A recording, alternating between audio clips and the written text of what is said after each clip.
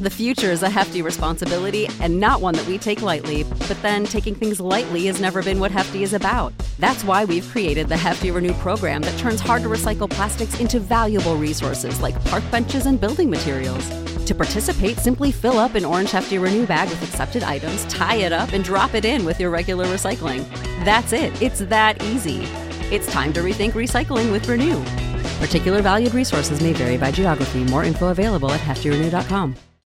You know how to book flights and hotels. All you're missing is a tool to plan the travel experiences you'll have once you arrive. That's why you need Viator. Book guided tours, activities, excursions, and more in one place to make your trip truly unforgettable. Viator has over 300,000 travel experiences to choose from. Everything from simple tours to extreme adventures and all the niche, interesting stuff in between. So you can plan something that everyone you're traveling with will enjoy. Real traveler reviews give the inside scoop from people who've already been on the experiences you're considering. So you can plan with confidence. Free cancellation helps you plan for the unexpected. And 24/7 customer support means you can travel worry-free. Download the Viator app now and use code Viator10 for 10% off your first booking in the app. Find travel experiences for you. Do more with Viator.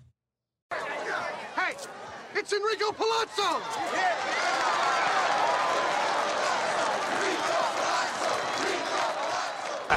How about that?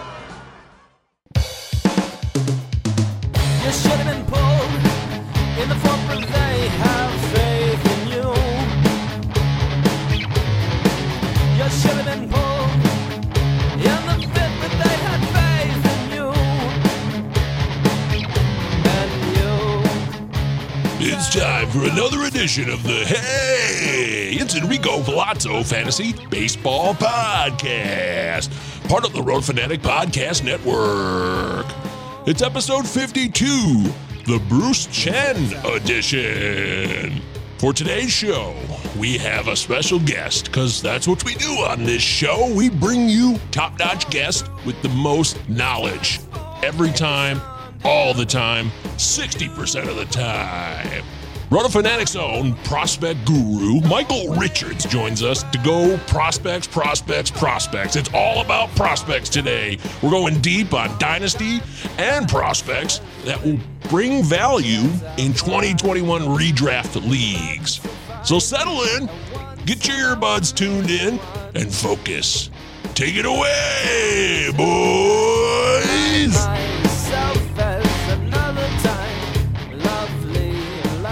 Welcome into the latest edition of the Hey, it's Enrico Palazzo Fantasy Baseball Podcast. It's episode 5-2, Big 5-2. We're really excited. We got another great guest lined up today. No Chris today. Chris is busy boy, being a good husband and doting and dedicated husband that he is. So Chris, we wish you the best out there, but you can check out some of his new rankings. He posted them on Twitter for shortstop. That is now available. So if you're interested in what he has to say, go to his Twitter page at cdeary1999.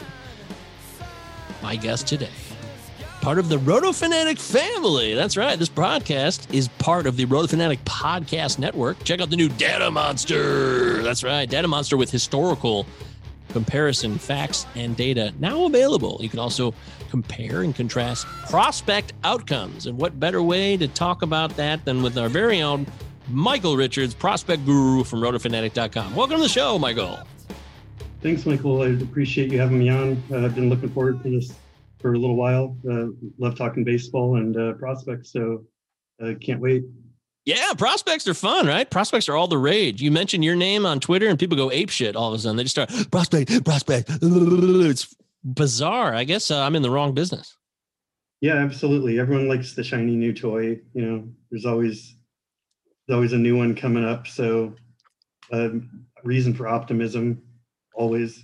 Isn't there, though? Yeah, there really is. You know, speaking of that style and the shiny new toy, we'll have a new song that'll be debuting later in the show when we talk about prospects in our fantasy breakdown, having something to do with that.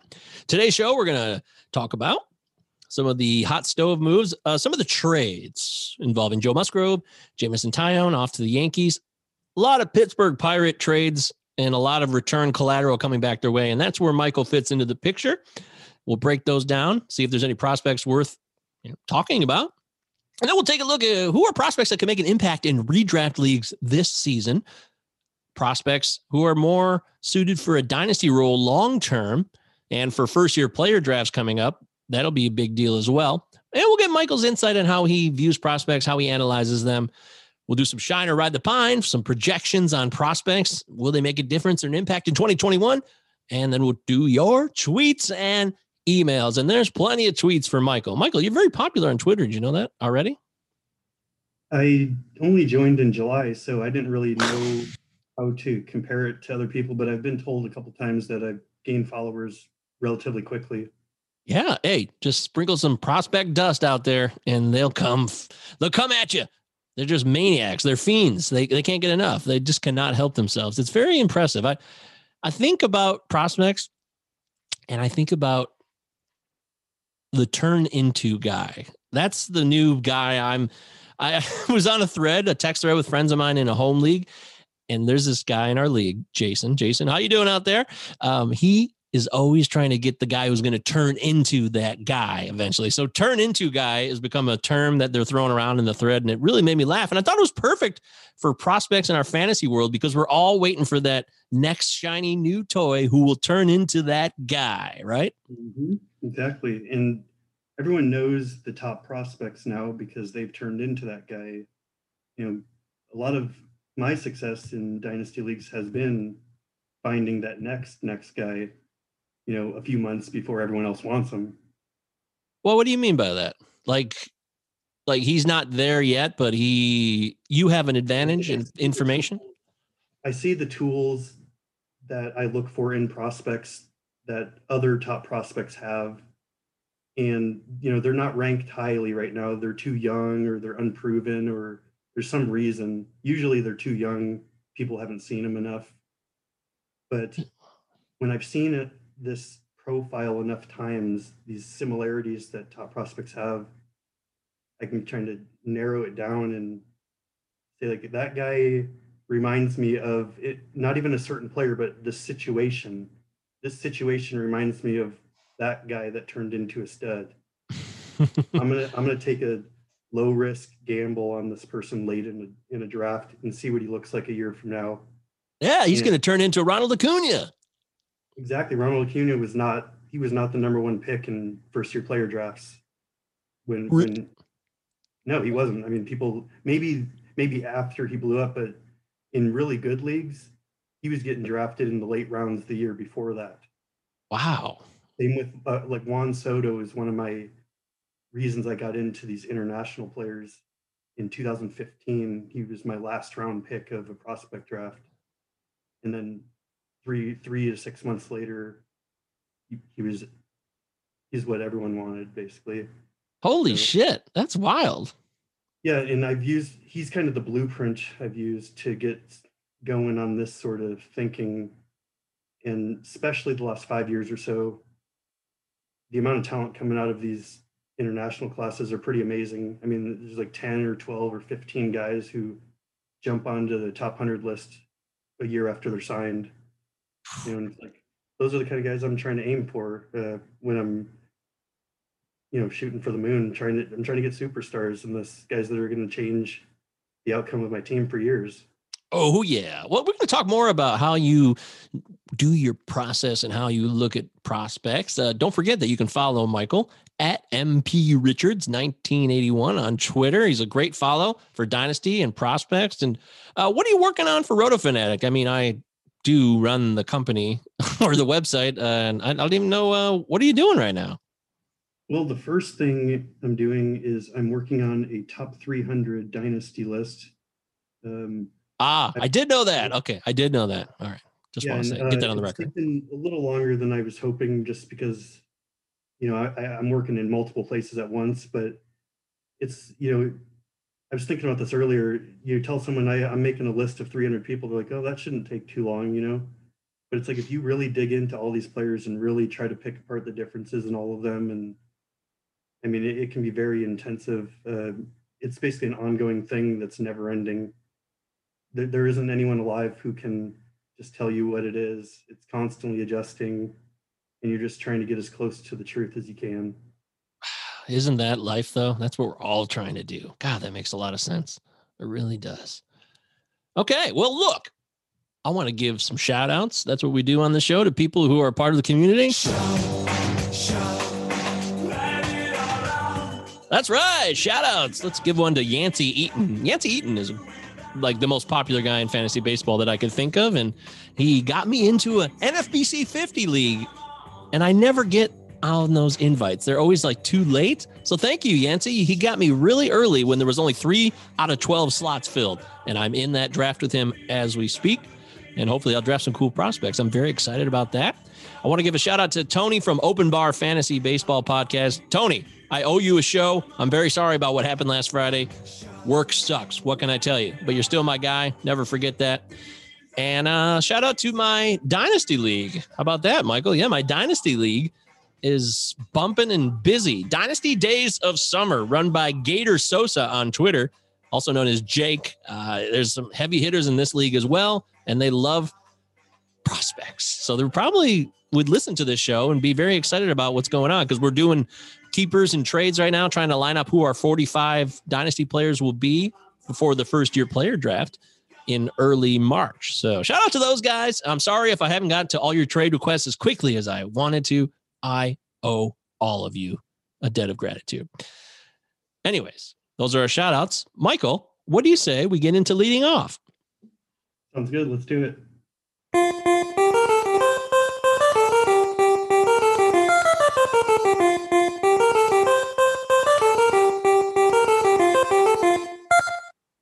Usually in leading off, we go over hot stove news, break down transactions and moves and how they'll impact us in the fantasy realm. But I'm not really going to do that again because we've covered most of the territory, especially in our last episode with Carlos Marcano.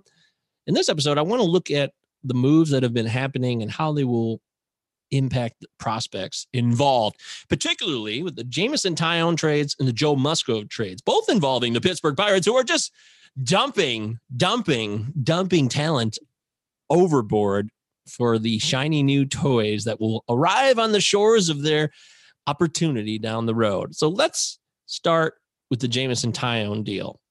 Michael, what is one big takeaway we can take from this deal that'll give Pittsburgh Pirates fans hope in 4 or 5 years? Well, when I was on Twitter after the trade happened, I noticed a lot of people were being critical of the Pirates because these prospects aren't big names yet, and Jameson Taillon is. But from my perspective, they got quite a little haul of prospects here for a pitcher who's coming off a major injury. I didn't look at his contract status, but I'm guessing he probably doesn't have a lot of time left on it.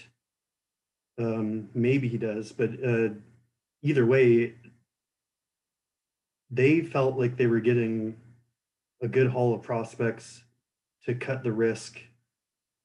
In order to get better prospects, Taillon would have had to come back, pitch very well, and have teams still believe that that's what it was going to be like going forward. This way, they got maybe a little bit less star power, but the gamble's out of their hands now. And, well, by the way, the Yankees will have him for 2021 and 22. He'll be a unrestricted free agent in 2023. Okay, sounds good. Yeah, still, and that probably explains why they were able to get these prospects, because it actually is when you study prospects all the time, you know, so like a couple of these guys are guys that I pegged a few months ago is like I was wondering why they were ranked so low in the Yankee system. So I think the Pirates did a good job getting and targeting the players that he did. It was similar to like a dynasty league type trade in that sense. Really? Yeah, just because I think they got players, especially a couple of them that have the potential to be just worth a lot more than they currently are. So it's like they're looking at these players as like, what can we turn them into and what can they become? I mean, do you want me to talk about any specific players? Is there one in particular that you think is like a steal here, or are they all kind of just so young right now that it's really early? Two of them I think are not really worth getting into at this point. One of them, Kenan Smith, is a 21-year-old outfielder, and I actually got a message yesterday from a Pittsburgh Pirates scout, and he was telling me that they liked him more than Travis Swaggerty and Jared Oliva, and they can envision him becoming their leadoff hitter going forward. So if there are people in the organization that view him that high, I think that's worthy of knowing for someone who's generally viewed as outside the top 200 in prospects. And real quickly, Mikel Escoda is a second base shortstop guy. He's 18 years old, but he really did well in rookie ball in 2019. And there's a lot to like there too. And he could definitely become a big part of their future as well. That is wild. That would be crazy if Kenan Smith ends up being the future leadoff hitter for the Pittsburgh Pirates in 2023. Yeah, that sounds about right. Okay, cool. Look, Jameson Taillon has had a ton of injury problems, and he's had a tough life. He's had cancer. I mean, he's overcome a lot of obstacles, and I respect the hell out of him. In terms of drafting him in fantasy real quick, from my perspective, I still would go slow on that. Yankee Stadium, I don't like pitchers who pitch in Yankee Stadium anyways. I don't like pitching in the AL East. I do like pitchers who have resolve and have made mechanical adjustments, and not just with the arm slots, but their physical adjustments with their lower half. And that is what appears to be the case for Mr. Taillon. And I read a tweet from a good friend, also a RotoFanatic writer, Mr. Davey Lou, Sports Nut on Twitter, sports_nut, NUTT51. And he says he's all in for Taillon. He says, give me all the shares. He's very excited about it because he likes what he's done with his lower half and change it. He says this: for those nervous about Jameson Taillon, this is someone who has reinvented himself. New mechanics, less pressure for velocity on his elbow, with more focus in his hips and legs, new release point, more spin rate too. He's not the same player when we last saw him pitch. Hashtag love it. So if that's something that interests you, I think Jameson Taillon will probably be a buy for you. People who are looking for pitching anyways for the later value rounds and saying, hey, I'm going to wait on starters who I think can give me something. Great. But he also hasn't pitched in a couple of years, so you cannot expect 100 innings maybe. I mean, this is a dynasty question too, right? Yeah. I'm hesitant to take pitchers coming off of injury in redraft leagues. I mean, unless it's really late, his innings are going to be way down. You don't know how good he's going to be. If he's everything Davey Lou's saying, then I'll be targeting him in 2022 and be willing to pay up for him a little bit. I mean, it's not like I wouldn't draft the guy, but you can't even expect him. It's just not a safe choice to expect him to be a big part of your team. Yeah. Well, people were already drafting him quite high, in my opinion, before he was headed to New York. 239 ADP on average and a 189 minimum. Somebody reached up at 189 and said, I want all the Jameson Taillon I can get. And that's not what I'm interested in. So I would be very cautious on what he does. Let's see how spring training unfolds and what kind of market outline we get for his season based on how the Yankees view their starting pitchers. And also they have a bunch of starting pitchers to work with too. There's a lot of young guys. They easily could be doing a 6-man rotation. So stay tuned. Slow your roll on the Taillon noise.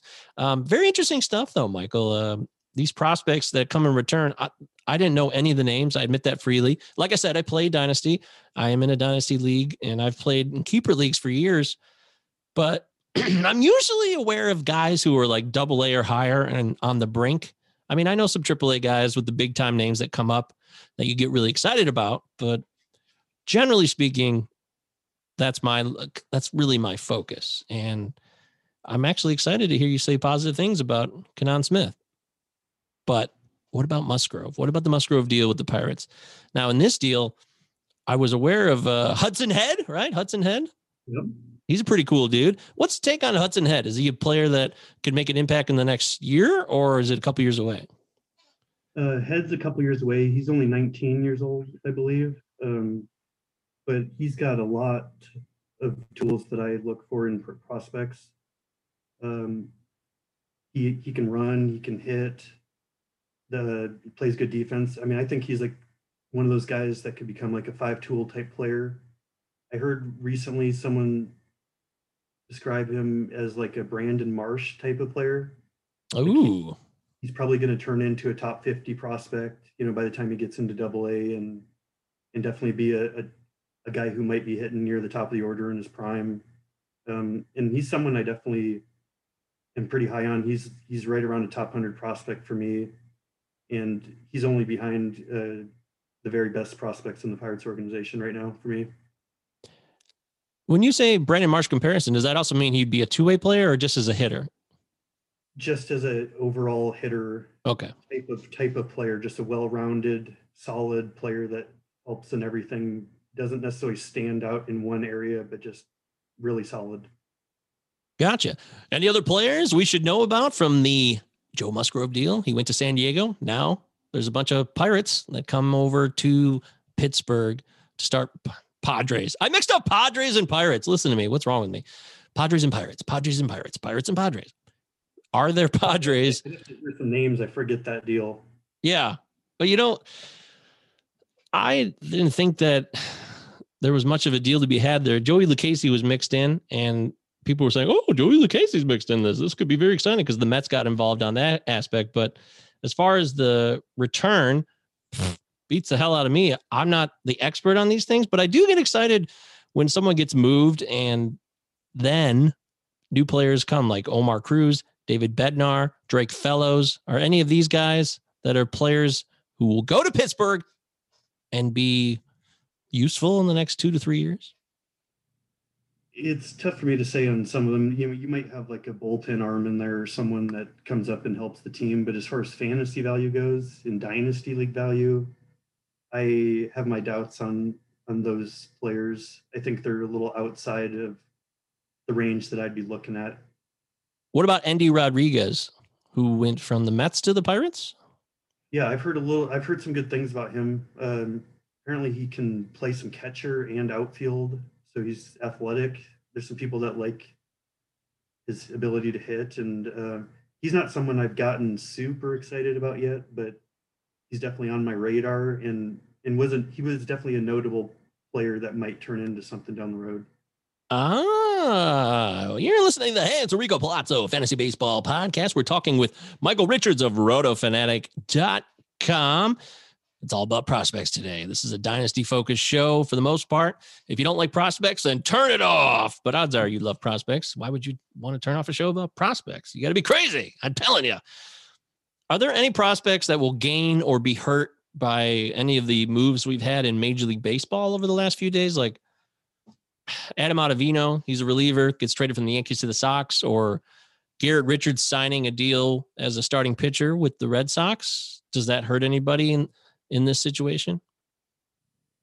Not that pops to mind. No, the Red Sox were already struggling in their rotation, so I see that as a stopgap until some of their pitching prospects are ready to come up. And even then, they don't have any amazing pitching prospects waiting in the wings. They have a couple solid guys, but these aren't necessarily top of the rotation players. So I think the Red Sox have a long way to go on the pitching side of things. That's a good one. Yes, they definitely have issues on the pitching side. Starting pitching in particular. What about Tanner Houck, though? Was that a guy that you had targeted? I mean, he started to make some noise last year and people were excited. He is generally the type of guy that I would not be going after in fantasy leagues. Maybe as a streamer or, spot starts here and there. But his upside, I think he outperformed the stats he put up in last year. As everyone talks about small sample sizes, but he definitely didn't put up that good of numbers in the minor leagues. And I'm expecting him to settle in as a number 4 or 5 starter long term, or potentially a high leverage, like late inning reliever, if for some reason they think that's better. I've heard some people I respect that were buying in on Houck as a good value. Now, this is as a value play in deeper drafts too, so maybe that's not the same comparison. Yeah, However, as a late round stab in a redraft league, he's probably a solid option compared to some of the players going around him. I mean, I'm not saying I would take him necessarily. I'd have to look at a list, but I understand the thought behind seeing if he can turn into a good number 5 or 6 starter on your team this year. Gotcha. What about Darwinzon Hernandez? I love me some Darwinzon Hernandez, and I love his potential. He's not there yet. I mean, he's still developing. Were you always excited about his profile, and was it somebody you targeted way before anybody knew his name?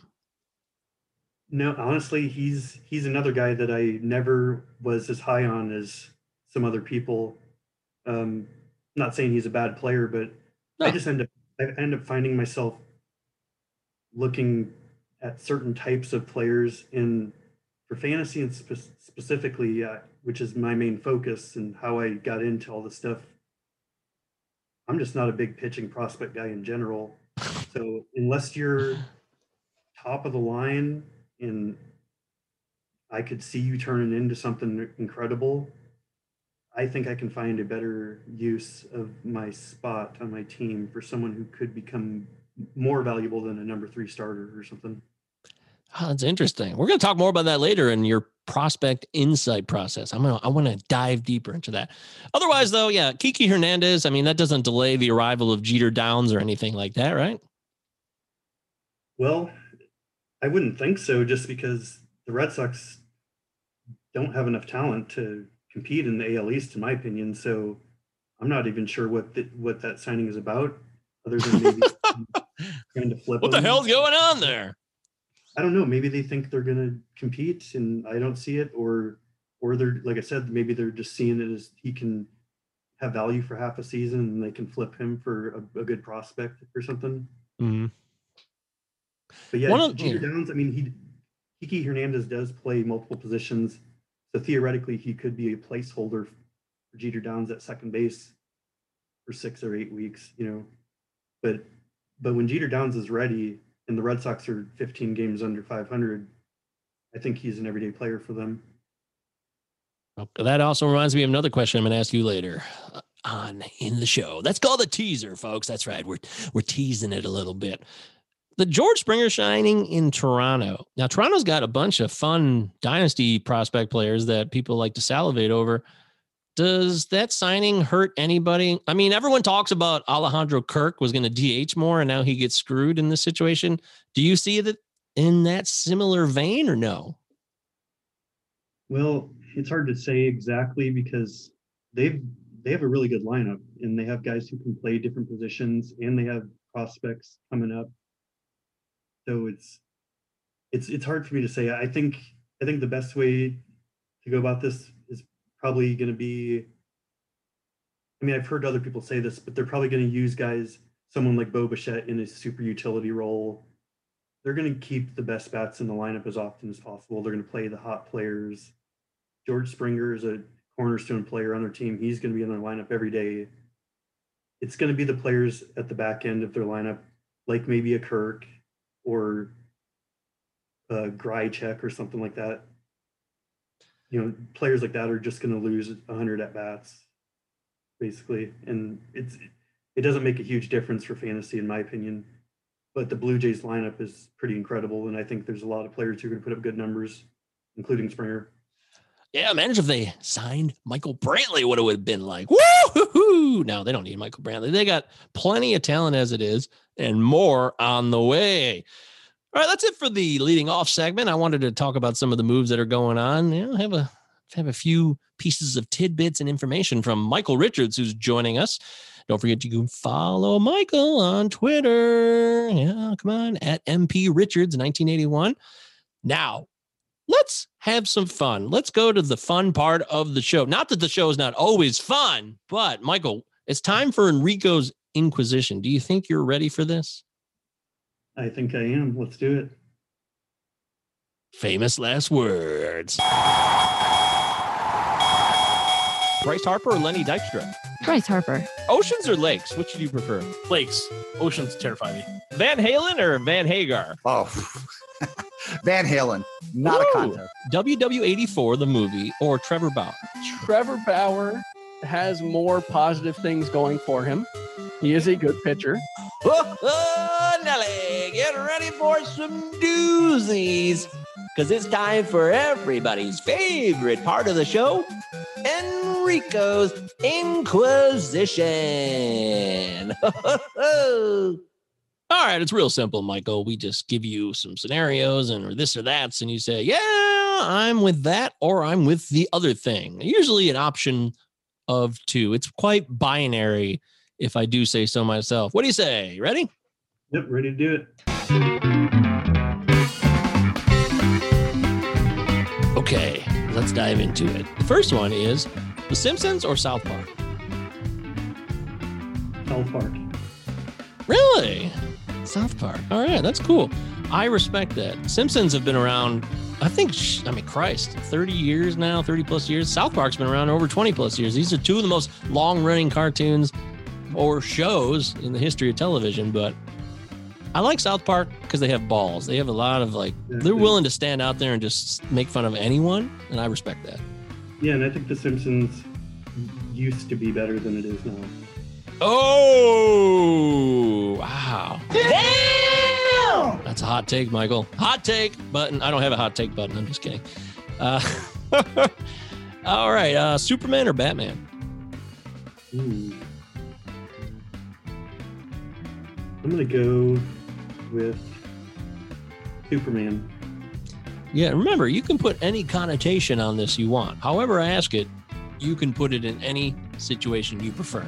Lou Whitaker or Alan Trammell? Good question. I'm going to go with Lou Whitaker. I think he's underrated. You are a Tigers fan, is that correct? Yeah, especially when I was younger. Right. Michael and me are we were born in the same city, probably in the same hospital, Southfield, Michigan. That's a true story. Yeah, exactly. I asked my mom about that after we talked, and she said there's only one hospital there when I was born, so very likely we knew each other way back in the day. How old are you? I'm 39 now. Oh, shit. I'm 40. So, yeah, we're right there, man, right in the same ballpark. Yeah, Providence Hospital was the only one around back then. That's where all the babies were born. Even my partner here on the show, Chris Deary, he was also born in Providence. And we were born on the same day. Wow. Of the same year. That's pretty incredible. It is wild. And then we met each other in life. It's amazing how these things happen. Life is crazy. So are you allowed to be a fan because you're like this prospects analyst, or are you happy to show your fandom and share it with people? You mean a fan of just one specific team? Yeah.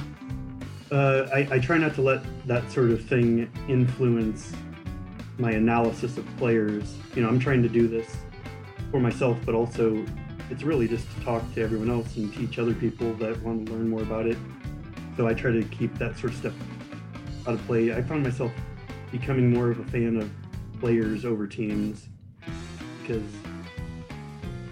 I respect the players. I don't always respect the organizations.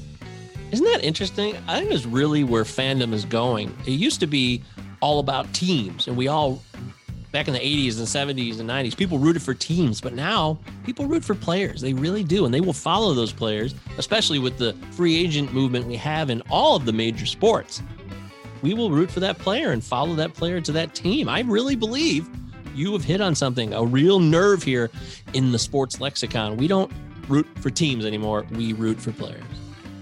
Absolutely. There are some people who still root for teams. They're hardcore about their hometown or something, but the majority of people I've talked to over the last few years is, I'm a big Mike Trout fan. He's a division rival, my hometown team, and I like him more than any player on the Mariners. So wow. It's just about, I just respect greatness. I respect people who play the game hard and just amazing talent, and it doesn't matter what the name says on the front to me, or the back, really. Well, you're in like prospect heaven over there in Seattle area then. Absolutely. Before everything kind of went off the rails in March of 2020, my thought was jump into this baseball stuff by following around those huge Mariner prospects, getting a bunch of video of them, and that was going to be kind of my entrance into the social media world. Just become my own scout or whatever, and say like, here's videos that everyone, because I've seen it how it works on Twitter now. I've been there for a while. People love those new videos, even if they're 10 seconds long. Here's Julio Rodriguez taking a swing, 150 likes. Yep. It's very true. You're right. That dynasty prospect clips, doesn't matter what it is, what they're doing. Oh, gimme. Gotta have it. You're right about that. Let's get back to the focus here. How about this? McDonald's or Taco Bell? Taco Bell. Wow. Interesting. Yeah, that's probably an uncommon answer of those two, I would guess. Well, Mentioned McDonald's. Taco Bell didn't have good things to say over the years. Now, people, last week, you obviously missed last Friday's show when Janice Scurio said... Oh, I actually did hear it. I listened to that. Oh, okay, yes. And then you heard her talk about the Crunchwrap Supreme and her absolute love for that item. Yeah, I don't eat Taco Bell anymore, but it was between those two. I'm definitely going with Taco Bell. I have an issue with McDonald's. Yeah. What did they hurt you? Yeah, their food kind of does. Yeah, it does. I don't eat Taco Bell or McDonald's anymore either, but I had enough for a lifetime, so I can still be someone who weighs in on these things. Yeah, exactly. I used to like Taco Bell more, for sure. Scott Boras or Rob Manfred?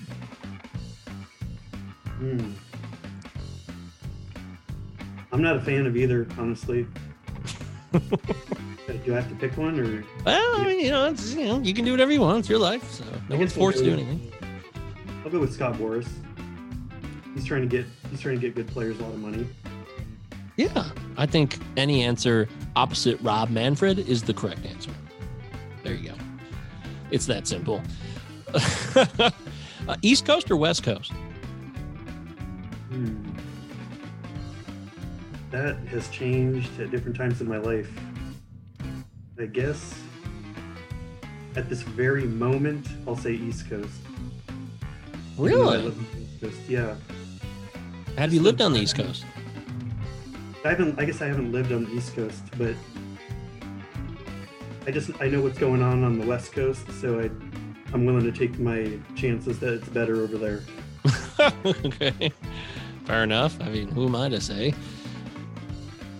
Let's see here. God, I got so many of these. Dodgeball or volleyball? Dodgeball, definitely.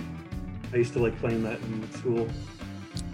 They're both great games. I really enjoy both. I don't think you can go wrong either way. I really just think you're splitting hairs there.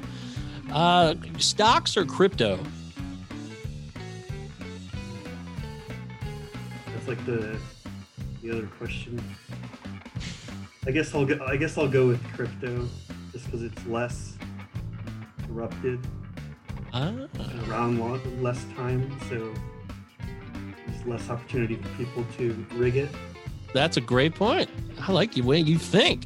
20s or 30s? For the ages? Yeah. Man. I'll go with 20s. It was more fun. I didn't know as much stuff. Yeah, you didn't care as much. You're just living each day as it comes. What can I do that's fun today? More innocent time. It sure was. Oh, man. Miss those days. Oh, yeah, being 40 is cool, though. I like being 40. I really do. I have no problem with it. I have wisdom and the experience of everything I've done, and I can apply it going forward, which is not a bad thing at all. Not a bad thing at all. A couple more here. Carpet or hardwood floors? I'm going to go with hardwood floors. The reason being easier to clean. Less vacuuming, yes. Yeah, well, and I personally don't believe that vacuuming actually cleans as well as people think it does. It doesn't. You're so right about that. Vacuuming is just like sucking up stuff, but there's so much stuff in there that doesn't get sucked up. Yeah. Yeah, exactly. And it festers in there. It's gross. It really is. Carpet is awful.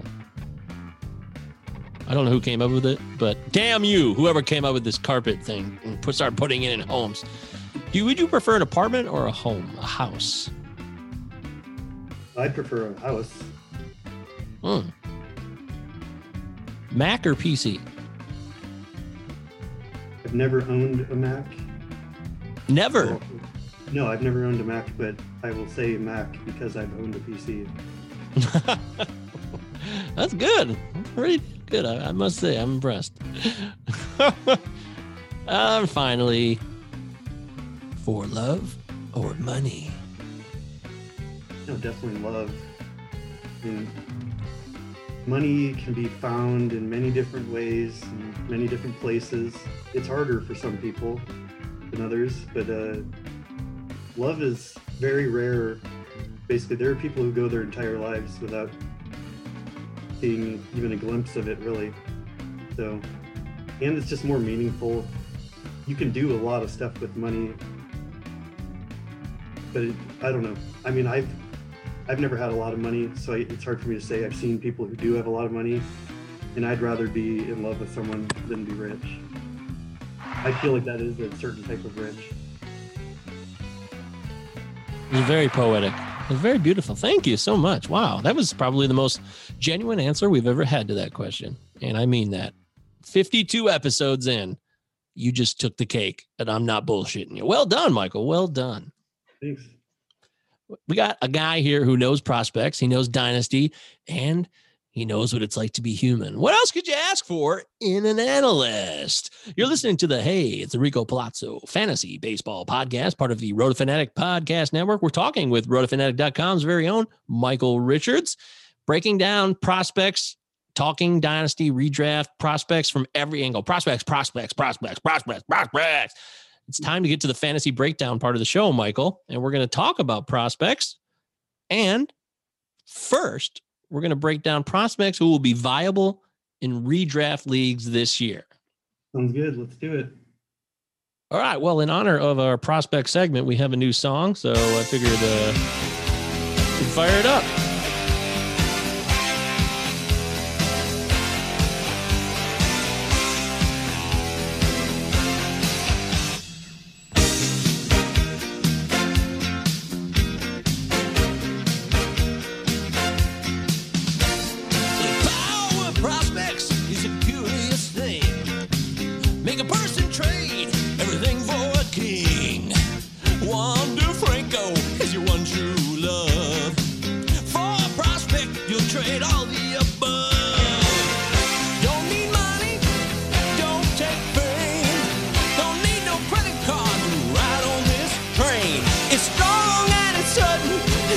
Sometimes, but it might just save your life. That's the power of prospects. That's the power of prospects. All right. So, having said that, prospects, people go crazy over prospects. They can't get enough. Prospects. Who is going to make an impact this year as a prospect? In redraft leagues, focus first, then we'll talk dynasty leagues. But is there one player above all others that you really feel a sense of confidence about? Or Yes. is there none? No, there is one above the rest. The first thing I think about when it comes to redraft leagues is I'm looking for players who are going to play. So I would narrow it down to players who are probably going to start in the major leagues. And then I start looking at all those players and start figuring out what their roles are going to be. The player who stands out to me for 2021 is Dylan Carlson for the Cardinals. He struggled a little bit last year, but he was also still young, and he has a lot of things I look for in prospects. He started to adjust the second time he came up last year, and I'm not sure where he's going in drafts, but he's definitely someone I could see putting up good stats in multiple categories this year. and end up being drafted higher next year than he is right now. And no concerns about anybody taking playing time anymore, because, last year and the last couple of years, the outfield was crowded in St. Louis, but it looks like they've lightened the load and cleared out some space. And Tyler O'Neill, if there's going to be a DH, which, by the way, there's been DH talk, and the players rejected a recent proposal to add a DH, but because there would have to also be expanded playoffs, which would give more money to the players, but the players are being steadfast right now. So there is no DH universally at this time, but Tyler O'Neill would be an ideal DH. But if it goes the other way, Dylan Carlson will still play over Tyler O'Neill. How do you feel about that? I feel that Dylan Carlson's going to play over Tyler O'Neill. I just think he's a better defender for one. So real baseball, they're going to want that out there.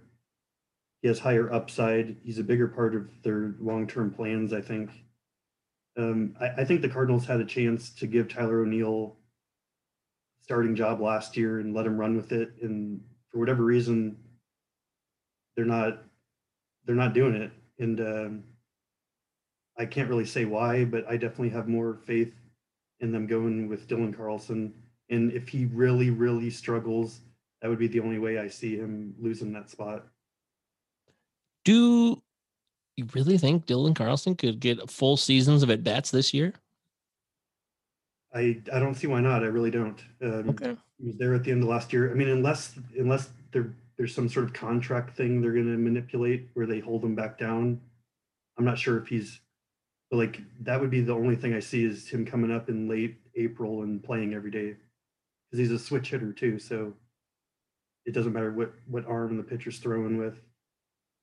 Boy, that probably makes people very, very excited. Dylan Carlson fever taking over the show right now. I like to hear that. I mean, I respect your opinion. So that's going to give me a little juice going forward in more redraft leagues as I continue to do some. I've already done a few that I regret doing already, but hey, I never drafted this early. It was a learning experience. I'll apply it going forward. I'm already applying it right now in other leagues that I started drafting in this week. So good tip. I like to hear that.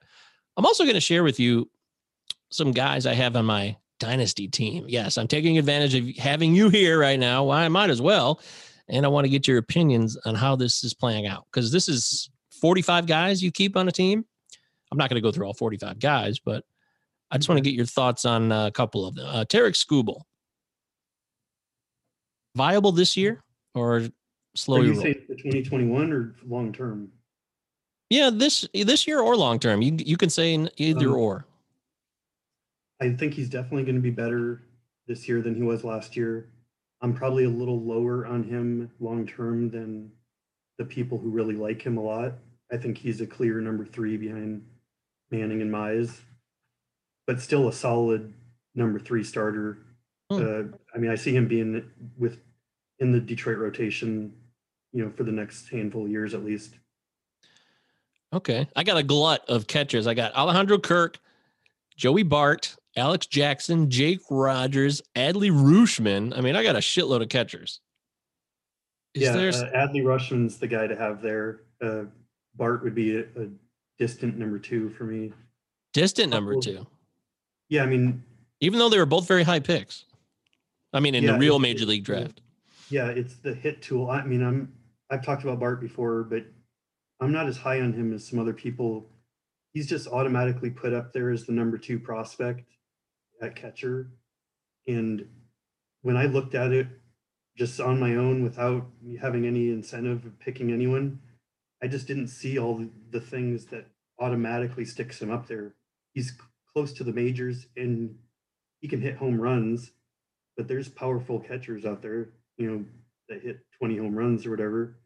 I see him being a typical kind of 240, 250, 260 average type guy and they also drafted a catcher in the first round recently in their draft.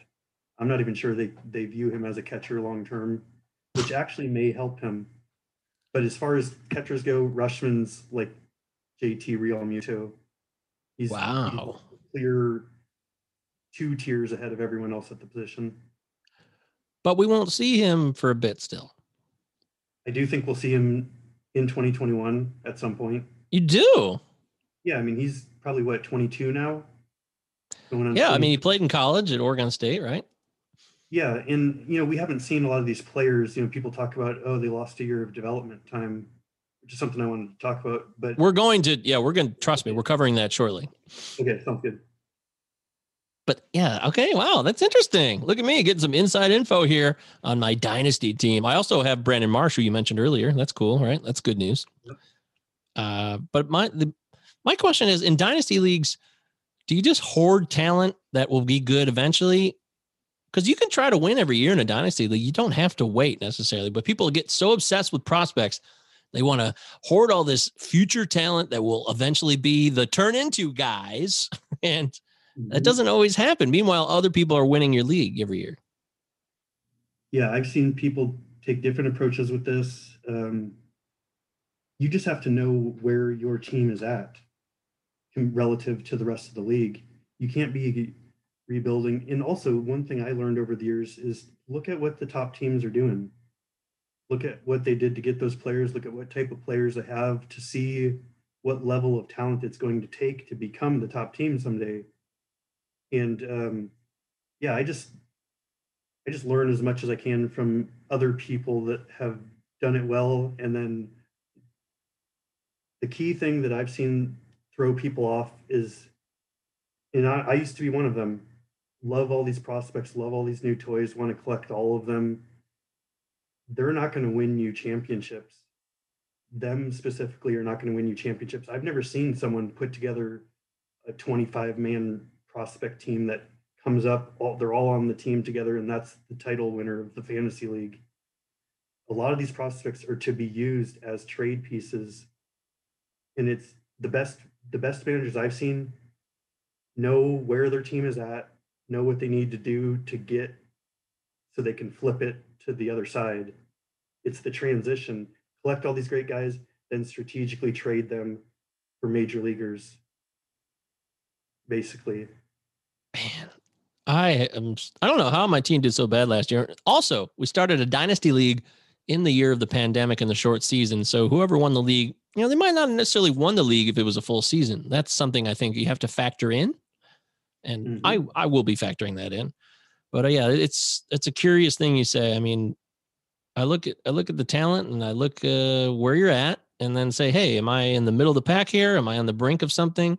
Is it worth trading an Adley Rutschman to maybe go for it? And these are the decisions you sign up for as a dynasty league manager. And I'm not going to bore everybody with the details on this team any longer, but I was just kind of curious on some aspects of it. Let's get back to redraft impact. Is there anybody else besides Dylan Carlson that you see having a 2021 impact for redraft leagues? Well, does it get tough after that? Is it really a big fall off or not? Like Jared Kelenic is a guy that everybody seems to be drafting in redraft leagues with the expectation that he'll be up at some point, making an impact this year. Yes, I do think there are a handful of prospects who are going to be up this year.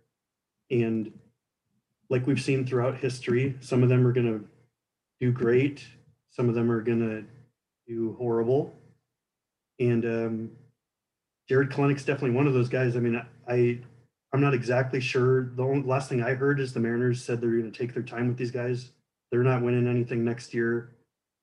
So they're going to bring up Kelenic when they think he's completely ready to play every single day.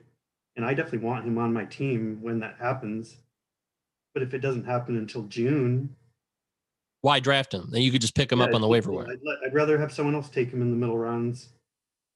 And just take someone who's playing. That's also good because there's players that are good that are being taken around him, I'm sure. Exactly. Guys that can give you stats from day one as opposed to 2 months into the season.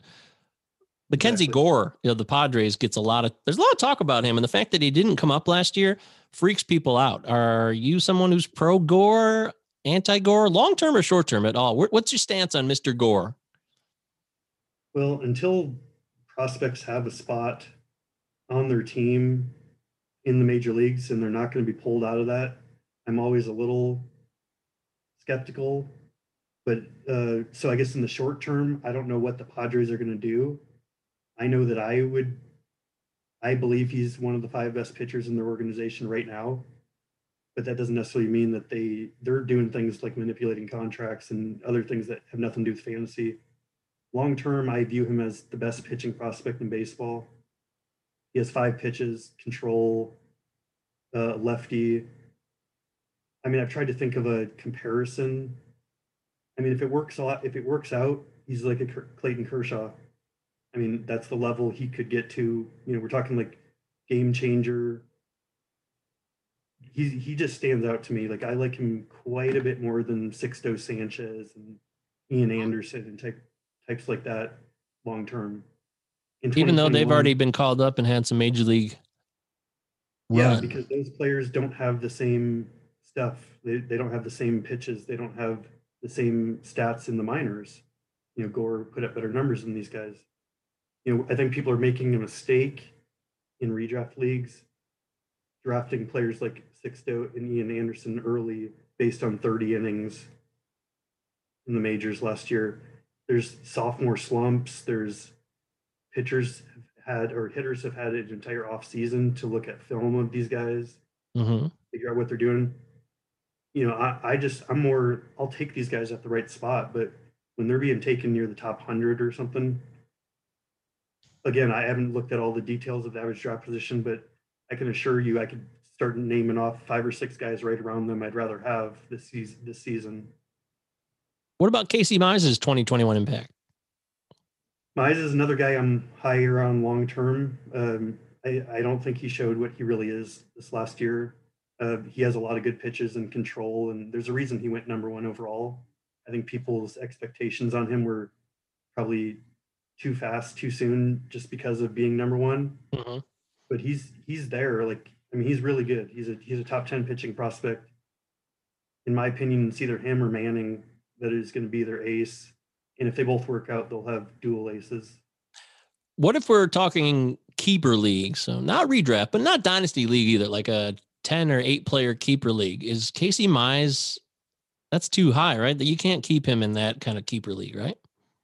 Yeah, I guess it depends on how many teams are in the league. Let's say, okay, 14 teams, 8 keepers, that's 112 players. So the top 112. I mean, Mize is definitely not ADP wise top 112 at all. No, but ADP is not as relevant in leagues like that because there's some teams who are projecting 5 years worth of keeper. Like, they're not looking at like, oh, this guy's going to be great. There are plenty of people who will keep Casey Mize in a league like that. And I'm not even saying they're wrong to do so. It's just not going to necessarily help them win the league this year. Like, I would definitely keep a Dylan Carlson in that type of league because I know I'm going to expect a 2021 impact. That makes sense to me. But I think somebody more uncertain like a Mize or even a Gore this year, I just don't. I think when you have guys that can give you stats, and I know this is not as much a dynasty impact, but you want to get the boring guys, the people who are not the shiny toys. That's where I would consider Casey Mize that actually, because he struggled last year. They're not really high on him, even in redraft leagues. I'm assuming he's not going super high. No. So he's someone that the shine is worn off. There's a term for it I'm trying to remember, but like a post type sleeper. That's right, post hype sleepers. But he's not even there yet. He's still hype. There's still enough hype on him. It hasn't worn off because it was a short season. But let me put it this way: if he would have done what Ian Anderson did in 30 innings last year, he'd be getting drafted up there with those guys right now. Yeah.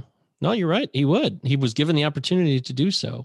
But I think Ian Anderson had a little more seasoning than Mize has had too. But yeah, I personally like them both around the same. I think they're both good players, but Mackenzie Gore is the man for me at pitcher. Okay. Anybody else who makes a 2021 impact this year that you can think of? 2021 impact. Yeah. Sure. I mean, just anyone who could possibly be up. Jeter Downs is a guy that I've talked about before. When he's up, I think he's going to be helpful. I think he could help people in redraft leagues this year. Alex Kirilloff was up in the playoffs last year. I think if he's playing, he's going to be good. They haven't re-signed Nelson Cruz yet. That's interesting. Yeah, and some other guys, just the players that are generally up. You know, Brian Hayes for Pittsburgh. He's their everyday third baseman. Oh, he's being drafted as he's not. It's not even a question. The way his ADP is ridiculous. It's in the top 150. So. Oh, interesting. Okay. But yeah, he's someone that I like for 2021 because he's going to see a bunch of at-bats and he's got upside. Well, that makes sense then. Okay. Interesting. We're talking with Michael Richards of rotofanatic.com. He's a prospect expert, prospect master, the guru, the whiz, the king of kings when it comes to prospects. All the superlatives go towards you, and you can follow him on Twitter because you want to know about prospects. That's what you should be doing. And if you're not doing so, then you're missing out on opportunities that were coming your way at MP Richards 1981. All right, let's go to dynasty mode here. Let's talk longer term, a little bit deeper. I'm not going to say who. I want to talk about Spencer Torkelson, who also is being drafted for redraft leagues. I've seen him drafted a lot. It's late. It's very, very late, but people are taking flyers on the fact that Torkelson will come up in 2021, which is that silly? That's got to be silly, right? Well, in the past, that's the type of player I would take a late round flyer on it. And at that point in the draft, I don't think there's a lot of harm in doing that. If he does come up early, it could end up being a great pick. But I've also been burned by doing that so many times, especially in competitive leagues. You need those bench spots. It's just hard to stash prospects even for 6 weeks.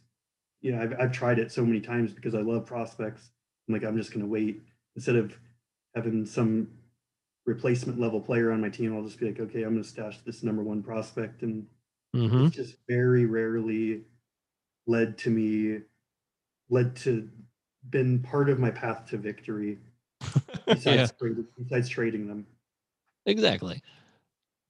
But you think he could get called up in 21? I do, because he's one of the most special college hitters maybe ever. I've actually read some things that there are scouts that have said Spencer Torkelson's the best amateur player they've ever scouted in their life. Jesus Christ. He's been compared to guys like Miguel Cabrera and Mark Teixeira. I think we're talking about a very, very special hitter.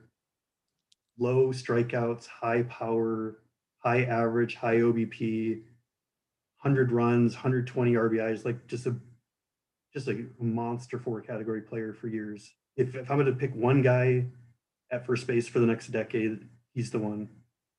Damn. Okay. Well, hey. Over the major leaguers.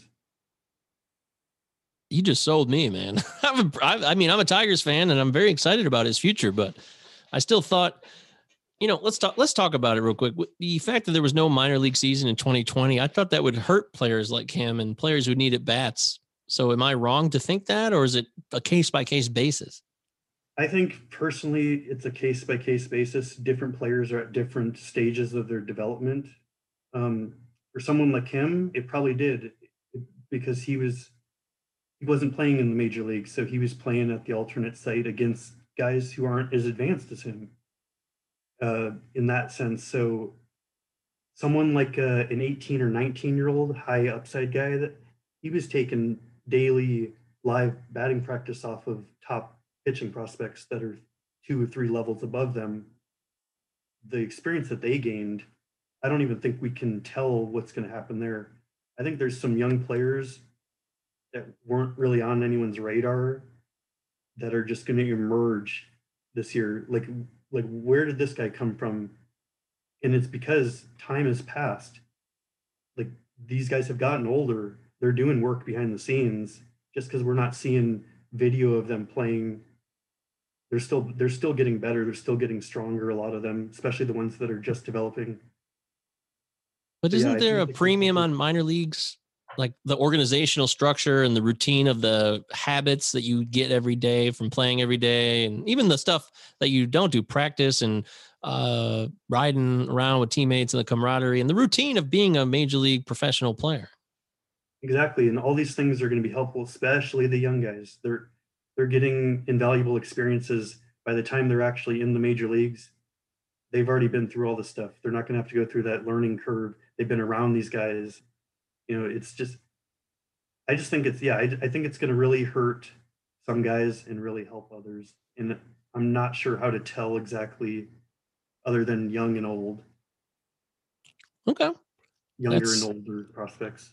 I'm dying to see how it plays out because we are in uncharted waters right now with the short season and no minor leagues. And now we're trying to move forward and analyze it all. It's an interesting time to get in the game like you and I have. We both got in the game over the last year or so. So that will be tricky for us. We might learn some hard lessons or we might, be ahead of the game because we were able to come into it under the same premise and not have years of kind of routine expectations and analysis of a full season that clogged our brains. I don't know. I don't know if that's how it'll play out, but I cannot wait to see what happens. I'm actually more excited for this 2021 season than I've been for a season in a very, very long time. Very long time. I agree. Me too. So let's talk about some of your prospects for Dynasty that you're top. Like do you have a top 5 that we talk Dynasty because this could be long-term because we're talking Dynasty, man. You can keep 45 players and first-year player drafts are coming up for a lot of Dynasty leagues. Maybe they've already happened. Let's talk the best of the best, no matter how long it's going to take them to get to the majors. Okay, well, I do have a top 5. It's stayed the same for a while now, which is kind of rare because I'm always tweaking, moving players up or down a couple spots. At number 1, I have Wander Franco. Number 2, I have Julio Rodriguez. Number 3, I have Marco Luciano. 4, I have Jared Kelenic. And 5, I have Spencer Torkelson. And I view all of them as future all-stars, basically. And studs, game changers in Dynasty. The kind of guys that's going to be, this is your best player, and then everyone else is trying to live up to them. And 2 of them, Rodriguez and Kelenic, happen to be in the same organization. Absolutely. The Mariners have some of the best talent coming up they've had since the days of Ken Griffey Jr. and Edgar Martinez and guys like that. No Seattle bias here? No, this is, I've just paid attention to the team over the years. They haven't, when's the last time you remembered 2 Mariner prospects that were in the top 10? Yeah, it's probably been a while. Probably been 1988, Ken Griffey Jr. and Edgar Martinez. Yeah, there was A-Rod and somebody else. There's probably pitcher, I think Ryan Anderson, or he was a big deal, but he didn't pan out. Whatever. That was in the 90s. Anyways, you're right. Those are all players that I would crave. And C.J. Abrams, I want to throw him in there because he's number 6. And some days I want him in that top 5. But what's the path for playing time for him? They're making all these signings and they're loading up on major league talent and trying to go for World Series title now. Do you think he still ends up being trade bait? It's possible. I don't think that they would want to trade him.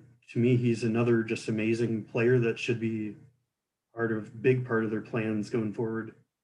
But I guess if it put him over the top to win a title, they might do it. But I expect them to move him to center field when he's ready because Tatis is locked in at shortstop.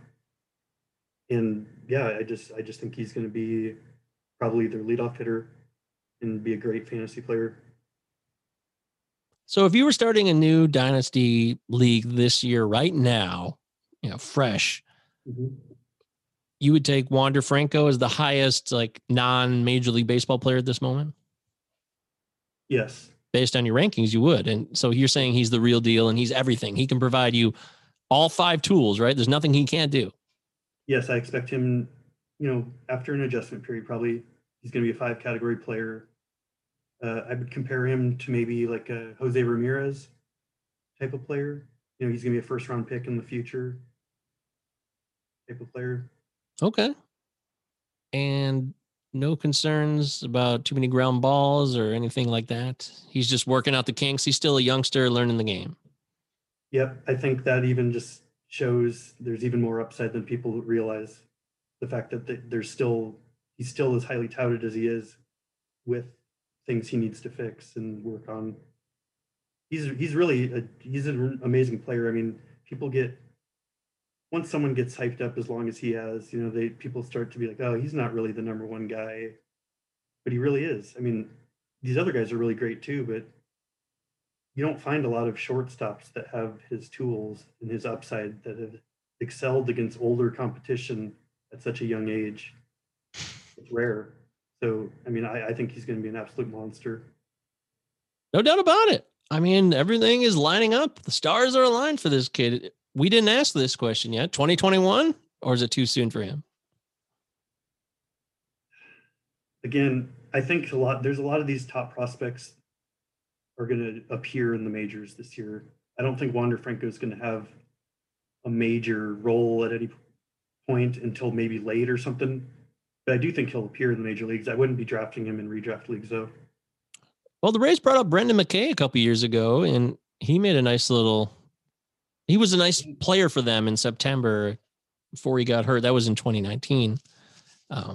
So they were willing to do that. But he was also a college player, a little more advanced. Maybe that's not a fair comparison. So. Yeah, and pitching is a little different too, but I could definitely see him coming up when they expand rosters and use him as a bench bat. I mean, these guys are all really young. I mean, Wander's 19 still. Ridiculous. He's still, people, I don't know if people know that. I mean, if you know prospects, dynasty people, you probably know that. But people on the fringe and redraft, maybe we forget. Maybe you don't realize this kid is young still. No, I don't care how good you are. Honestly, I'm not drafting a 19-year-old in a redraft league. Like if he becomes a great player this year, congratulations. I mean, I missed out on him, but I think it's a better move to avoid him. It's very tantalizing, and people wait on him in a lot of redraft leagues. Like I said, doing my drafts, they're waiting and waiting. He's going in the 300s at times, sometimes earlier in the late 200s. It just depends on the person who wants to be the one who took a chance on Wander Franco. Hey, I'm the guy in your league. I did it. And I don't really want to be that guy because I feel like there's many, many more players that'll give you reliable stats, and that's more of a redraft situation. But, as far as these deep leagues, dynasty mode situations, it would have to be league dependent on whether you traded guys like Wander Franco, Julio Rodriguez, Jared Kelenic. I mean, to you, there'd be almost hands-off players, right? Spencer Torkelson, why would you trade him? You wouldn't. In order for me to trade one of those top 5 guys, it would have to put me. I would trade one of them for a championship, basically, in my league. If they're not going to put me over the top to win a title, I'd rather just keep them for the next 10 years. How does it go backwards, though? How does predicting prospects there's been a lot of great prospects, top elite prospects who don't pan out. There's a lot of reasons why that can happen. Do you pinpoint certain reasons for that is kind of universal, or is it just, again, a really case-by-case situation? Yeah, like organizational structure, motivation, things like these. Absolutely. I mean, all those different things. Different organizations are better at developing talent. Different players have a better work ethic. Yeah. I mean, there are a lot of players who, and this goes to all sports, but they just have natural talent. They're really good. They're faster. They grew up around people. They're just better than them. And they try to carry that to the highest levels. And some of them are really good. But there's a level you get to in all professional sports where it can't just be about your talent. You'll get exposed eventually. And so it's the guys who realize that. Maybe they don't think of it like that, but they, like the greatest player of all time in basketball to a lot of people is Michael Jordan. He also has one of the best work ethics. He trained like he was trying to make the league, on a daily basis. Kobe Bryant, same way. So it's like players, I look at mindset and work ethic. A lot of the guys who don't work out, if you knew what was going on in their head and behind the scenes, you'd say, I get it. I know why it didn't work, but we don't have that access to that information. It just seems like they didn't develop. What they were really doing was probably hanging out with their friends too often, or just not improving enough to become a top level professional. Didn't we say, or we didn't say, but Andrew Vaughn is a guy we didn't mention in terms of 2021 impact, and he's being drafted like he will be a part of this team in many redraft leagues. Andrew Vaughn, yay or nay? It's the same thing. I mean, if I knew exactly when he's going to be up, I do think he's going to be up this year. He's my number 7 dynasty prospect behind the other 6 I've named. Oh. And basically, he's just like if Torkelson's a 10 out of 10, Vaughn's a 9 or an 8.5. Like he's going to be a top 5 first baseman down the road as well. does everything well, just not quite as elite as Torkelson. Again, it keeps coming back to the redraft part of this. I'm going to be the one who avoids these players because I've been burned so many times being the one who didn't avoid them. And, in the past, I'd be all over Andrew Vaughn. Take him, dash him, hoping he's going to come up and take over the world. And it just happens. It just never happens that way, basically. Not enough to keep doing it. Damn it. Why? Nothing ever works out for us. I actually think Bobby Witt Jr., to me, is like a top 5 dynasty player. I think he's got, if it all comes together. Yeah, I absolutely. He's a top 5 player as soon as some of these guys graduate off my list, as is. I mean, he's an elite guy, has a lot of good tools. He's going to put it all together. I like him a lot because he's going to steal bases. I think there's the big knock that maybe he can't hit for average. That is the one thing, hit tool. Yeah. Which, there are people out there that think he's going to be a 240, 250 hitter with all the home runs and steals and stuff, which still has value. But if he's able to unlock it or be a little bit better than that, it's another 5 category guy that, a Trevor Story type of guy. What about the hype with Randy Arozarena? He's exploded, and I loved Randy Arozarena coming into 2021 before the playoffs because he was low. He was ADP like 250 in the 200s or later, and I was going to jump all over that. But now he's being drafted as a top 60 overall player because of his playoff run, and I'm not going to pay the value. I'm not going to pay the price. But what we saw from Arozarena in the playoffs and his late September run last year, is that really the player he's going to be all the time? Absolutely not. I mean, there's no player that can be that good all the time. Right. I mean, he was all-timer level in the playoffs. So, but as a player, as a talent, he's good, not great. I think that's fair. I definitely don't think he's a top 60 player in the major leagues right now. The Rays mess with their lineups a lot. I mean, Arozarena wasn't even really on the radar coming into the season, and now he's their like he goes cold for a month. He might be back into platoon or something. I'm not saying that's going to happen, but this is a team who would do it. They would sit him down if he's not a stud and someone else is hitting better. So there's just too much risk involved. Plus, it's the sophomore slump thing I talked about. Not that that's always real, but these pitchers are smart. Like, they study people. They know more about Randy Arozarena than they did in the playoffs right now. They have a plan to attack him. And I think he's going to probably strike out a bunch. And I don't think he's going to live up to that average draft position. Finally, somebody who I can agree with on this. I just don't want to pay for that. I love Arozarena too. I really love his skill set. I loved him when the Cardinals traded him to the Rays. I thought the Cardinals were making a mistake, but they also had a lot of outfielders, so who cares? Regardless, the talent was there. I'm just not paying that price for it now, and let it come back down to earth, and maybe he'll be lower in like the 150s or 60s next year.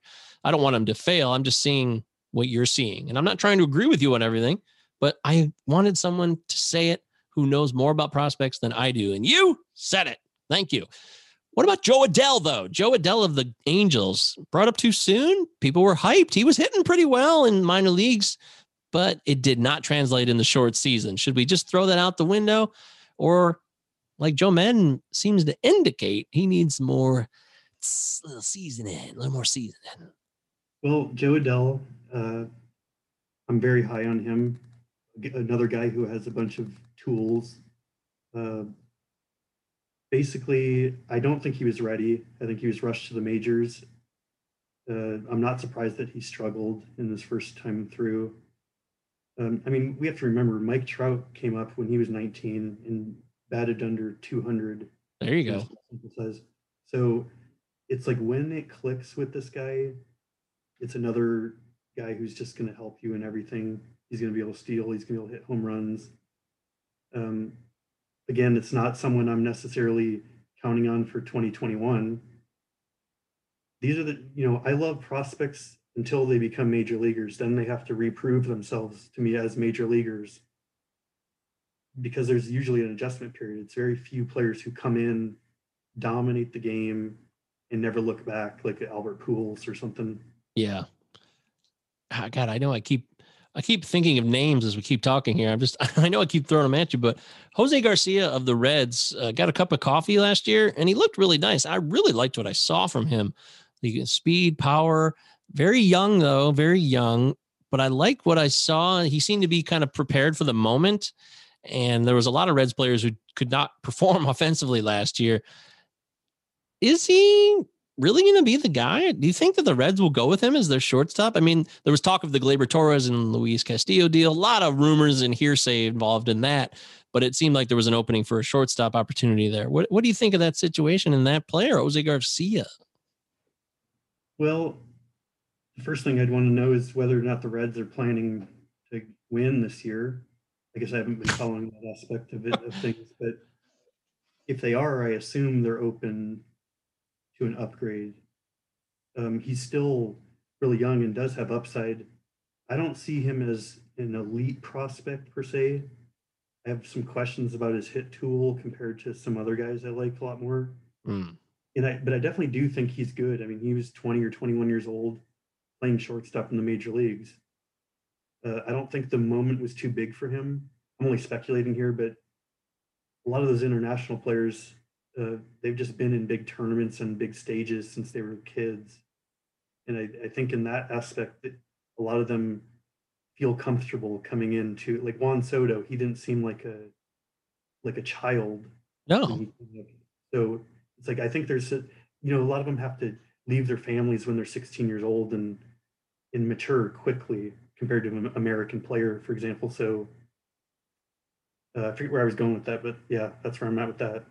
That's fine. The Reds are in between trying to sell, but maybe not sell, and then still trying to go for it. They didn't re-sign Trevor Bauer, or they won't re-sign him. And their talk of selling players is still rampant, but nothing has officially been done. So who knows what the Reds will do. Our buddy at RotoFanatic, though, Paul Mamino, at P Mamino Fantasy on Twitter, one of the brain behind the Data Monster, P Mamino. He's going to be on the show soon, by the way. If you love Paul Mamino, and stay tuned to this podcast. But he loves him some Brennan Davis of the Cubs. And I'm in a home league with some Chicago homers. Should I be getting Brennan Davis in my home league, keeper league, and trying to rip them off because they think he's going to be the next Mike Trout or something like that? Yeah, I mean, I would. Okay, first of all, I'll say I also love Brennan Davis. I think he's going to be a really good player. In the situation you described, I would want to trade Brennan Davis to these guys who love him. Right. Not trade for him from them. Like, they're going to make you pay for him like he's Mike Trout. Make them pay for him like he's Mike Trout. That's how I would pursue it. Well, in that same league years ago, I actually literally traded for Mike Trout by trading a Chicago Cub, Chris Bryant, who this was in 2016, the year he won the MVP, right? When they won the World Series.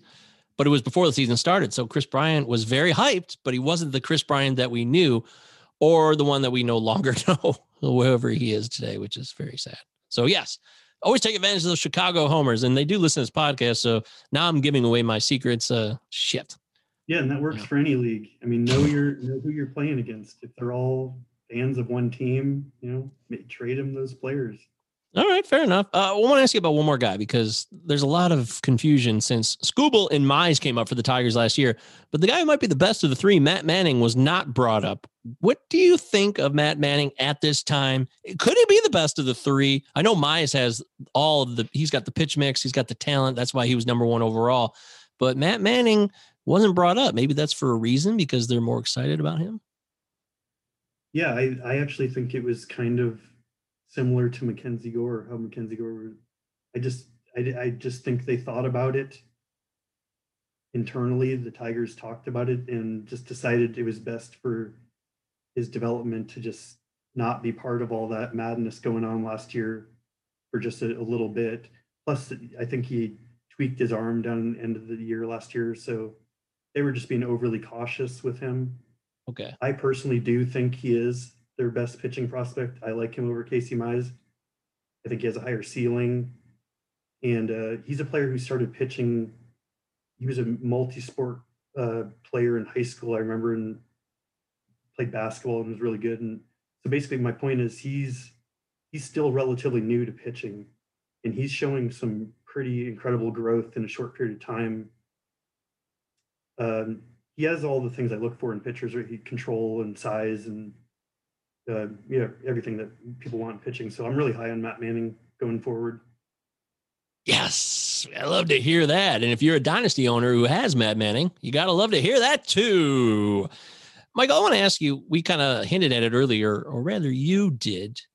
Hitters over pitchers in dynasty when it comes to prospects. Why? That seems to be the universal opinion from a lot of people I talk to who know a thing or two about prospects or compete in dynasty leagues. They'd rather take hitters because they seem to hit more frequently than pitching prospects do. And if you take a bunch of pitching prospects, you could be left holding the bag on a lot of them. Yeah, absolutely. It's just there's a lot of reasons, I guess, but pitchers are injury prone more so than hitters, I think. And one thing that's pretty obvious is they only play every 5 days, most of them. So basically, I don't know. It's hard for me to put into words exactly why pitching is just so much harder to predict. Everyone can tell you who's really good at pitching, and then they're not. Like that year, like it's just like some guy who's being picked in the top 10 of pitchers right now, he's going to have a bad season because that's the nature of the game. Baseball's hard. Pitching is hard. It's harder to predict. It takes longer for most of them to become good. Yeah, it's a tough game. Some of those great hitters become good when they're 19 and 20. Some of these pitchers, it doesn't happen until they're 25, 26, 27. So it's just, you can trade for pitchers easier too. Mm-hmm. There's just better approaches to building a pitching staff than to trying to develop them, holding them for years in your minor leagues. One last question I want to ask you about your prospect analysis. If you had to sell yourself, if people come up and they want to know what you think, why should they listen to you? What do you bring to the table when it comes to prospect analysis that says, hey, you know what? I'm your guy because I see A, B, and C as opposed to what other people see? Or are all prospect analysts created equal? Well, no, I don't think all prospect analysts are created equal. Different people are on different levels. They have different skill sets. Basically, the thing that I do that I think makes myself stand out, and the reason I got into this was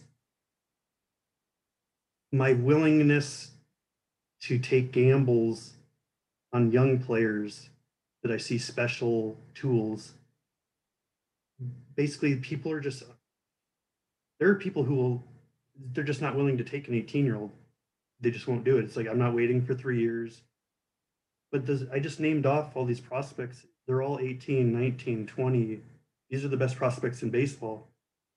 And you can't get them when they're 22 or whatever. It's just going to cost too much. So the thing that I do is I feel like I'm good at identifying those really high young upside guys that have very minimal experience or very minimal stats to go off of, and saying, this is a guy to go for now. You know, other lists I'll look at, I'll see the guy at 148 overall. On my list, he's at 74, stuff like that. I'm willing to push up those guys who could become the next Wander Franco before other lists. And a lot of times it ends up being accurate that I did so. Beautiful. That was an excellent breakdown. I put you on the spot and you passed with flying colors. Well done. Yes, sir. That's Michael Richards, Roto Fanatics' own prospects guru, the man in charge when it comes to prospects. This is the Hey, it's Enrico Palazzo Fantasy Baseball Podcast, 2 L's, 2 Z's. Palazzo Podcast on Twitter, Palazzo Podcast at protonmail.com. Michael, it's now time to play Shine or Ride the Pine. I'm going to give you projections. This is going to be a prospects type edition. Most of these players I'll give you, in fact, all of them, I hope, are prospects on the brink or have had a little tiny taste of a cup of coffee in the major leagues, and I'm going to give you their 2021 projections. You're going to say shine or ride the pine. You got it? Yep, I got it. Great. Let's roll the tape. All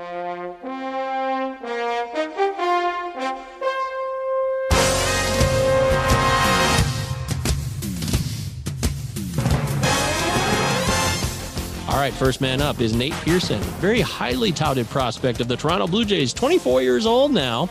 Had a cup of coffee, had some arm trouble last year, but hopefully he's ready to go for 2021.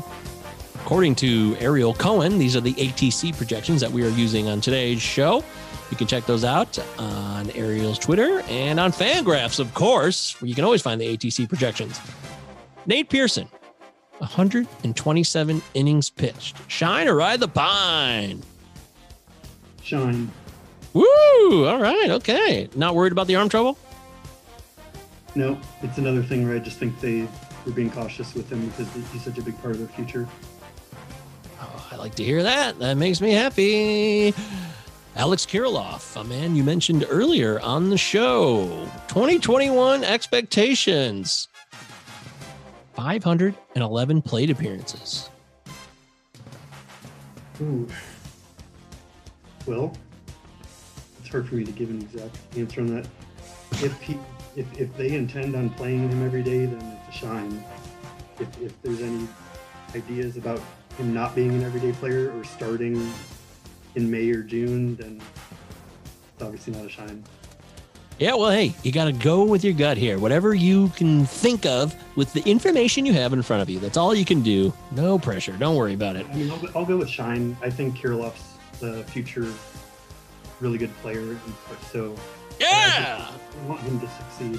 That's what I'm talking about, Michael. Put your money where your mouth is. I respect that. That's cojones right there. All right. Tristan McKenzie came on the scene last year. Was pretty exciting. I remember I started him against the Tigers. He threw 10 strikeouts. I was stunned. I couldn't believe it. I was so happy because I wasn't expecting much in that start. ATC has him pegged for a 9.35 K per nine. Shine or ride the pine on that 9.35 K per nine this year? I'm going to ride the pine on that one. I do like Cleveland pitching prospects, but I don't think he's ready to be that type of K per inning type of player. I would compare him kind of to like maybe like a Dustin May in that sense, where I think his stuff is further along than the actual results, if that makes any sense. Sure. No, I get it. Keibert Ruiz, another highly touted catcher for the Los Angeles Dodgers, World Series champions.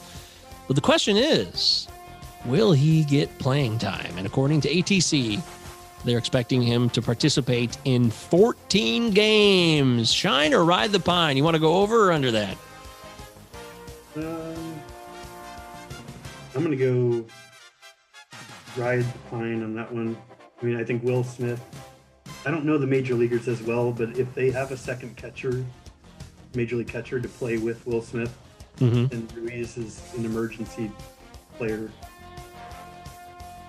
Absolutely. I mean, Will Smith is the stud, the guy that runs the show there. Then they have Austin Barnes, the old savvy veteran, to back him up. So unless there's an injury, if there was an injury, then maybe Keibert would get the call. But even still, he might need... I mean, he came up last year, he hit a home run. It was a lot of fun. But I think I side with you. You should trust your gut on that one. Mm-hmm. Let's go with Ryan Jeffers. Ryan Jeffers, that name I wasn't even familiar with till he came up last year. Was he highly touted? I know he was a second-round pick in MLB draft when he was drafted by the Twins, I think. Yeah, I mean, I think he's been known to have some power, but he's an older catching prospect, so he's going to kind of be overlooked like all of them are. Right. I mean, he's not as old as Mitch Garver, but he is 23 years old. He'll be 24 by the time opening day kicks off.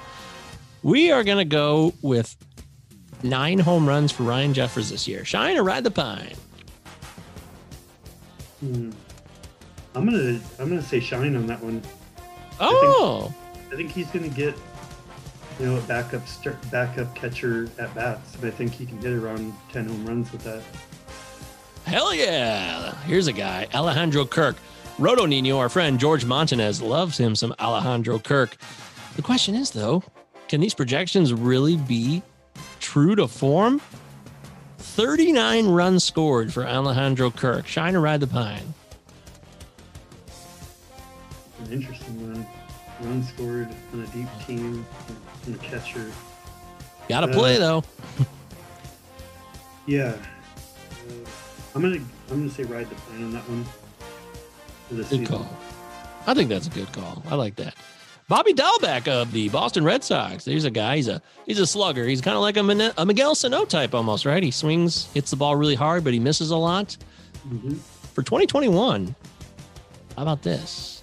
27 home runs. 27 means this is an expectation of full playing time. Shine or ride the pine on 27 bombs from Bobby Dalbec. I'm riding the pine on that.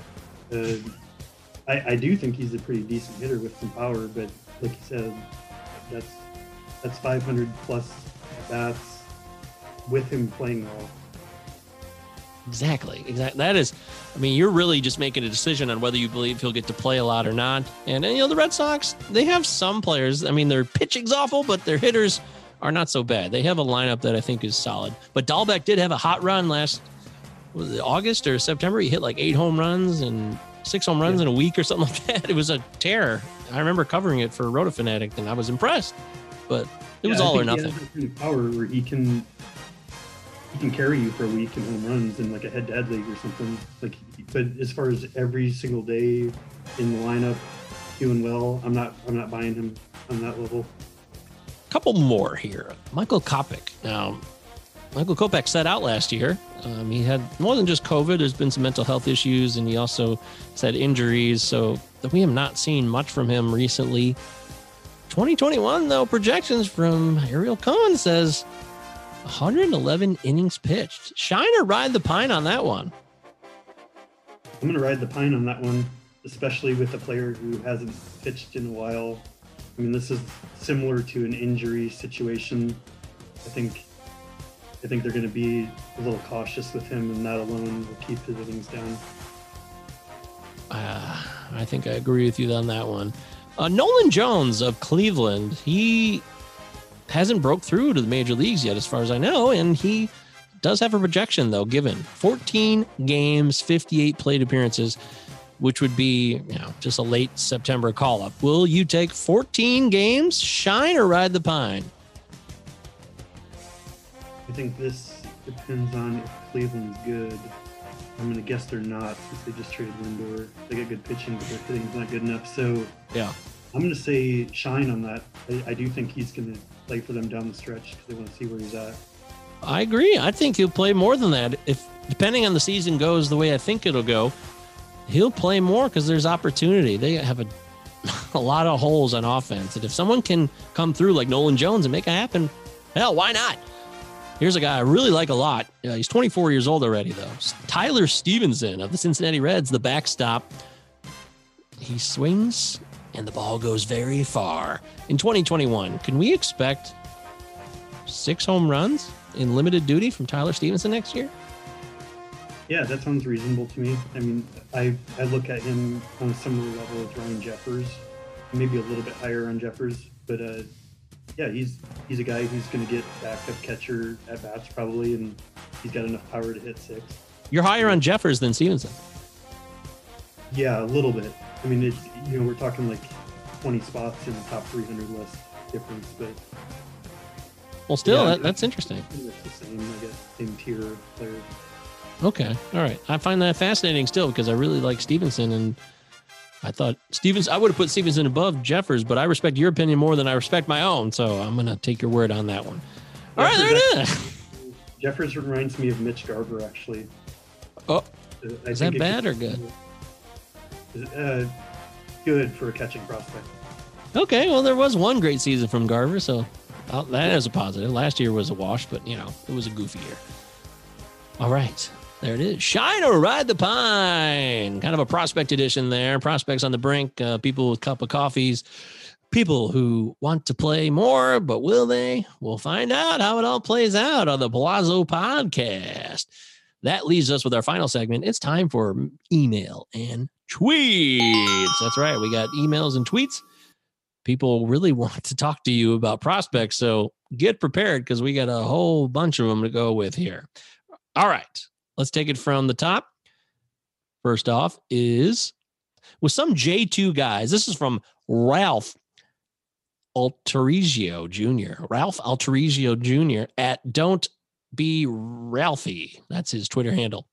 With some J2 guys being so young, as well as not having a ton of tape on them, how do you make an evaluation of their talent, and where do you rank them in your first year player drafts? Well, that's a good question. That's when I have to look at what I have to go off of. Some of the stuff I talked about earlier, just like the basic stuff, hit tool, speed, baseball IQ, work ethic, just a bunch of different little things that I've seen in other prospects from the past. So basically that's what I do. It's like I can just, it's hard to explain, but I've done it enough times now where it's just like an intuition thing, like, oh, this is like that guy. And then I'm just trying to get better at how to teach it to people because it's something that's really been successful for me. But the best way is just look at the common things that top prospects have, and then see if there's guys that are off the radar that are young that have some of those things going for them. By the way, for those that don't know, first timers of the podcast, what does J2 mean? J2 stands for July 2nd. Oh, international? Which is when the international players usually sign. They didn't this year, but usually. So it's a reference to July 2nd. Oh, I didn't know that. I know what international prospects are, and that there's a different period for them. I just never heard of it called J2. This guy, Ralph Altarizio Jr., you must know your shit, man. Hell yeah. Wow. Oh, he also says he hasn't jumped on J2 guys in the past for more ready guys, and it burned him. Oh, yeah. That's another part I wanted to. I rank them, the ones that I think have those tools I mentioned, I rank them aggressively compared to other lists I see. Like I mentioned earlier, my little specialty in doing this stuff. So someone like Wilman Diaz, Christian Hernandez, Carlos Colmenares, the guys who profile as those next elite prospects from that group. Mm-hmm.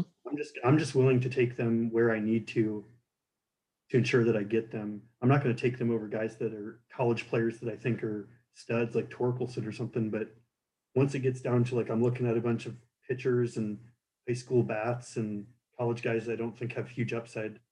I mean, I'm all over those guys. Nice.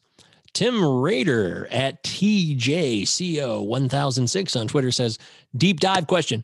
One hitter and one arm outside the top 100 that has a chance to be a consensus top 50 prospect next year. This time next year. Okay, one hitter and one arm outside the top 100 that has a chance to be top 50 in a year. Okay, I'll go with hitter first. Tyler Soderstrom from Oakland. He's a 2020 draft pick, and the more I see him, the more I like him. He's listed as a catcher prospect, but I think he's going to become a third baseman. And I've even heard some whispers of him having some Bryce Harper like qualities in him. So I would definitely recommend checking him out and getting him now if you can. A pitcher that comes to mind. Let's see.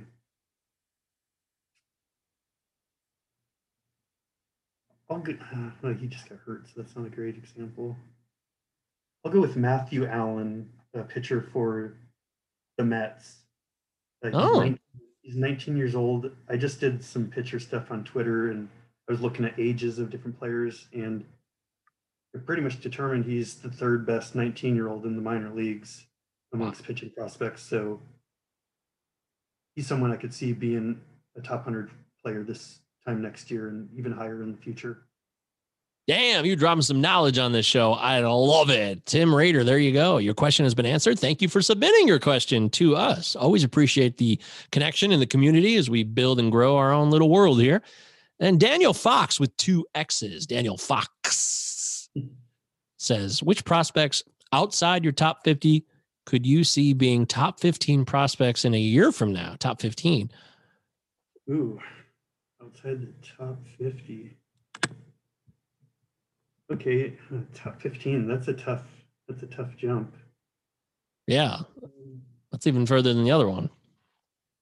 Yeah, I mean, there's not, I wouldn't, if you want the honest answer, I don't know that I would project any of them to be confidently to be top 15 in a year But from now. if I was going to do it, it would be someone who has really high upside that's young right now. So maybe like Luis Rodriguez for the Dodgers or Hedbert Perez for the Brewers. That's deep. And, to rise that fast is pretty unusual, right? Yeah, I mean, especially, yes, exactly. And to get up to top 15 level, you have to be a certain level of player already in a way. So it's difficult. It's going to be difficult for someone who's ranked 65 to be number 14 a year from now. Another part of his question is, what's the major difference between how you deal with your farm system in keeper leagues that have 5 NA spots and legit dynasty leagues? Well, dynasty leagues, you have a lot more roster spots to collect more prospects. So in leagues like that, I would only be targeting players. Either there's 2 different ways I would use them.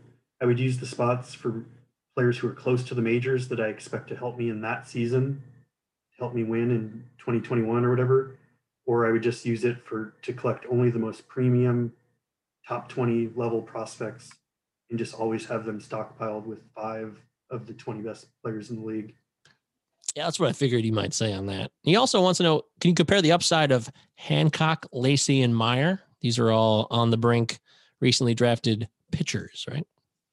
Yeah, I mean, I like them all. They all could end up being number 2 level starters. Early in the draft process, by the way, Hancock was supposed to be the guy that the Tigers would take number 1 overall before Torkelson emerged. Yeah, I remember that actually. And I know a little bit about Hancock because the Mariners actually ended up taking him. I was pleased with that decision at the time, but I've talked to so many different people about these guys and everyone likes them. And there's a different order. Everyone has them in a different order. And I view them all as similarly level players, I guess. If I had to pick one over the others, I would go with Max Meyer for several reasons, but the main one being he hasn't had as much mileage on his arm as some of the other guys, which I think is important. And I'm still a little hesitant on Hancock because it hasn't really been explained to me why he fell in the draft. And I know drafting is not everything, but it wasn't monetary. It could have been, yeah, and it may have been something like that. But 5 teams are going to pass on the best player. I don't know. I don't understand that stuff as well as the prospect stuff. So maybe Brady Singer ends up being the best from his draft class, and he fell a long way because of money. That's true. I wouldn't put my money on him becoming the best, but it is possible. Shit. Well, that bums me out. I really like Brady Singer, but that doesn't mean he's not going to be good either. This is another question that kind of similar to what was just asked. This is from Sam FBB, who also lives in your area. I do know that he's out in the Seattle, Washington area. Which first-year pitchers might see action in the majors this year? Is there any first-year player draft pitchers that can see major league action in 2021? Any of the guys mentioned, like Meyer, Lacey, or? I don't think so. I think they're more 2022 guys, probably. The first guy who comes to mind is kind of an easy answer, but it's Garrett Crochet. Right, that happened last year, right? Yeah, so it's already happened. So I know he's on their plans, and he's eligible in first-year player draft. So you don't see it very often. I remember there was the Royals player who was from TCU. I think he came up the year he was drafted when the Royals won the World Series, or they were in the World Series. Can't remember. Exactly. I think they might have done the same thing with Chris Sale. Brought him up as a reliever the year he was drafted. Is there a Mariners prospect that's going to play in the majors this year besides Kelenic? This is again from Sam FBB. Friend of the show, by the way, Sam. We love you, Sam. You're the man. Well, I assume he's talking about play more than a cup of coffee. I guess I would say, it's tough to say. I think their pitchers are close to any of them could come up. Maybe Taylor Trammell, the outfielder traded. I could see them.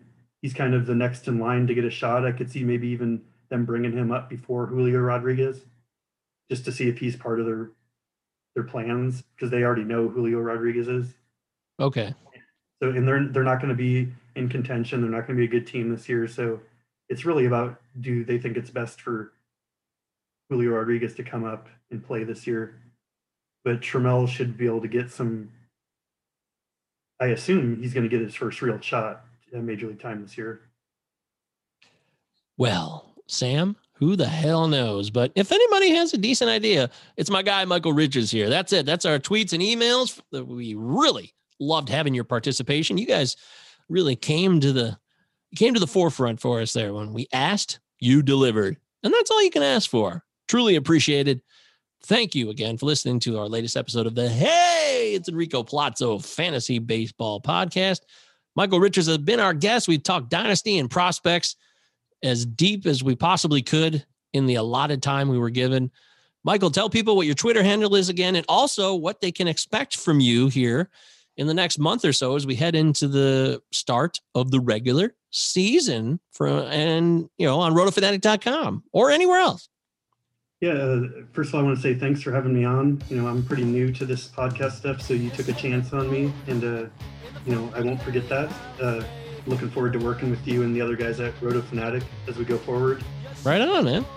Over the next month, I'm going to be just grinding away on prospect lists after prospect list, first-year player draft list, top 300 lists. I'm doing another dynasty list with major leaguers and minor leaguers together, and just daily interaction on Twitter, helping people where I can, and just learning from the people who are smarter than me. Fantastic. Michael, you're new to the game, but you have a lot of knowledge, and even if you're a little short on experience, you're deep on analysis and you know what you're talking about. There's nothing that can't be covered with you when it comes to prospects, first-year player drafts. You're the guy, man, and I want to give you a lot of credit for coming on a pod and taking a chance, putting yourself out there. It's not always the easiest thing to do, but you did it, and you should commend yourself for it, and we'll definitely have you back on as the year goes along. All right, thank you very much for having me, and I look forward to the next time we can talk. Hell yes. Don't forget, this is the Palazzo Podcast, 2 L's, 2 Z's, Palazzo Podcast at protonmail.com. Palazzo Podcast on Twitter. Send us a DM. I'm at MJ Govier on Twitter. You can send me a DM. Share your thoughts with me, even on non-fantasy stuff. If you just want to talk about your feelings, more than happy to do it. Fuck it. I'm always down. I am an open book. Thanks for listening. Thanks for watching our videos. Thanks for doing everything. Don't forget Roto Fanatic Podcast Network, rotofanatic.com, the Data Monster. Thanks again to Michael Richards, and we will see you for our next show, which is going to be featuring some top-notch guests. They just keep on rolling in. Stay tuned, and Godspeed.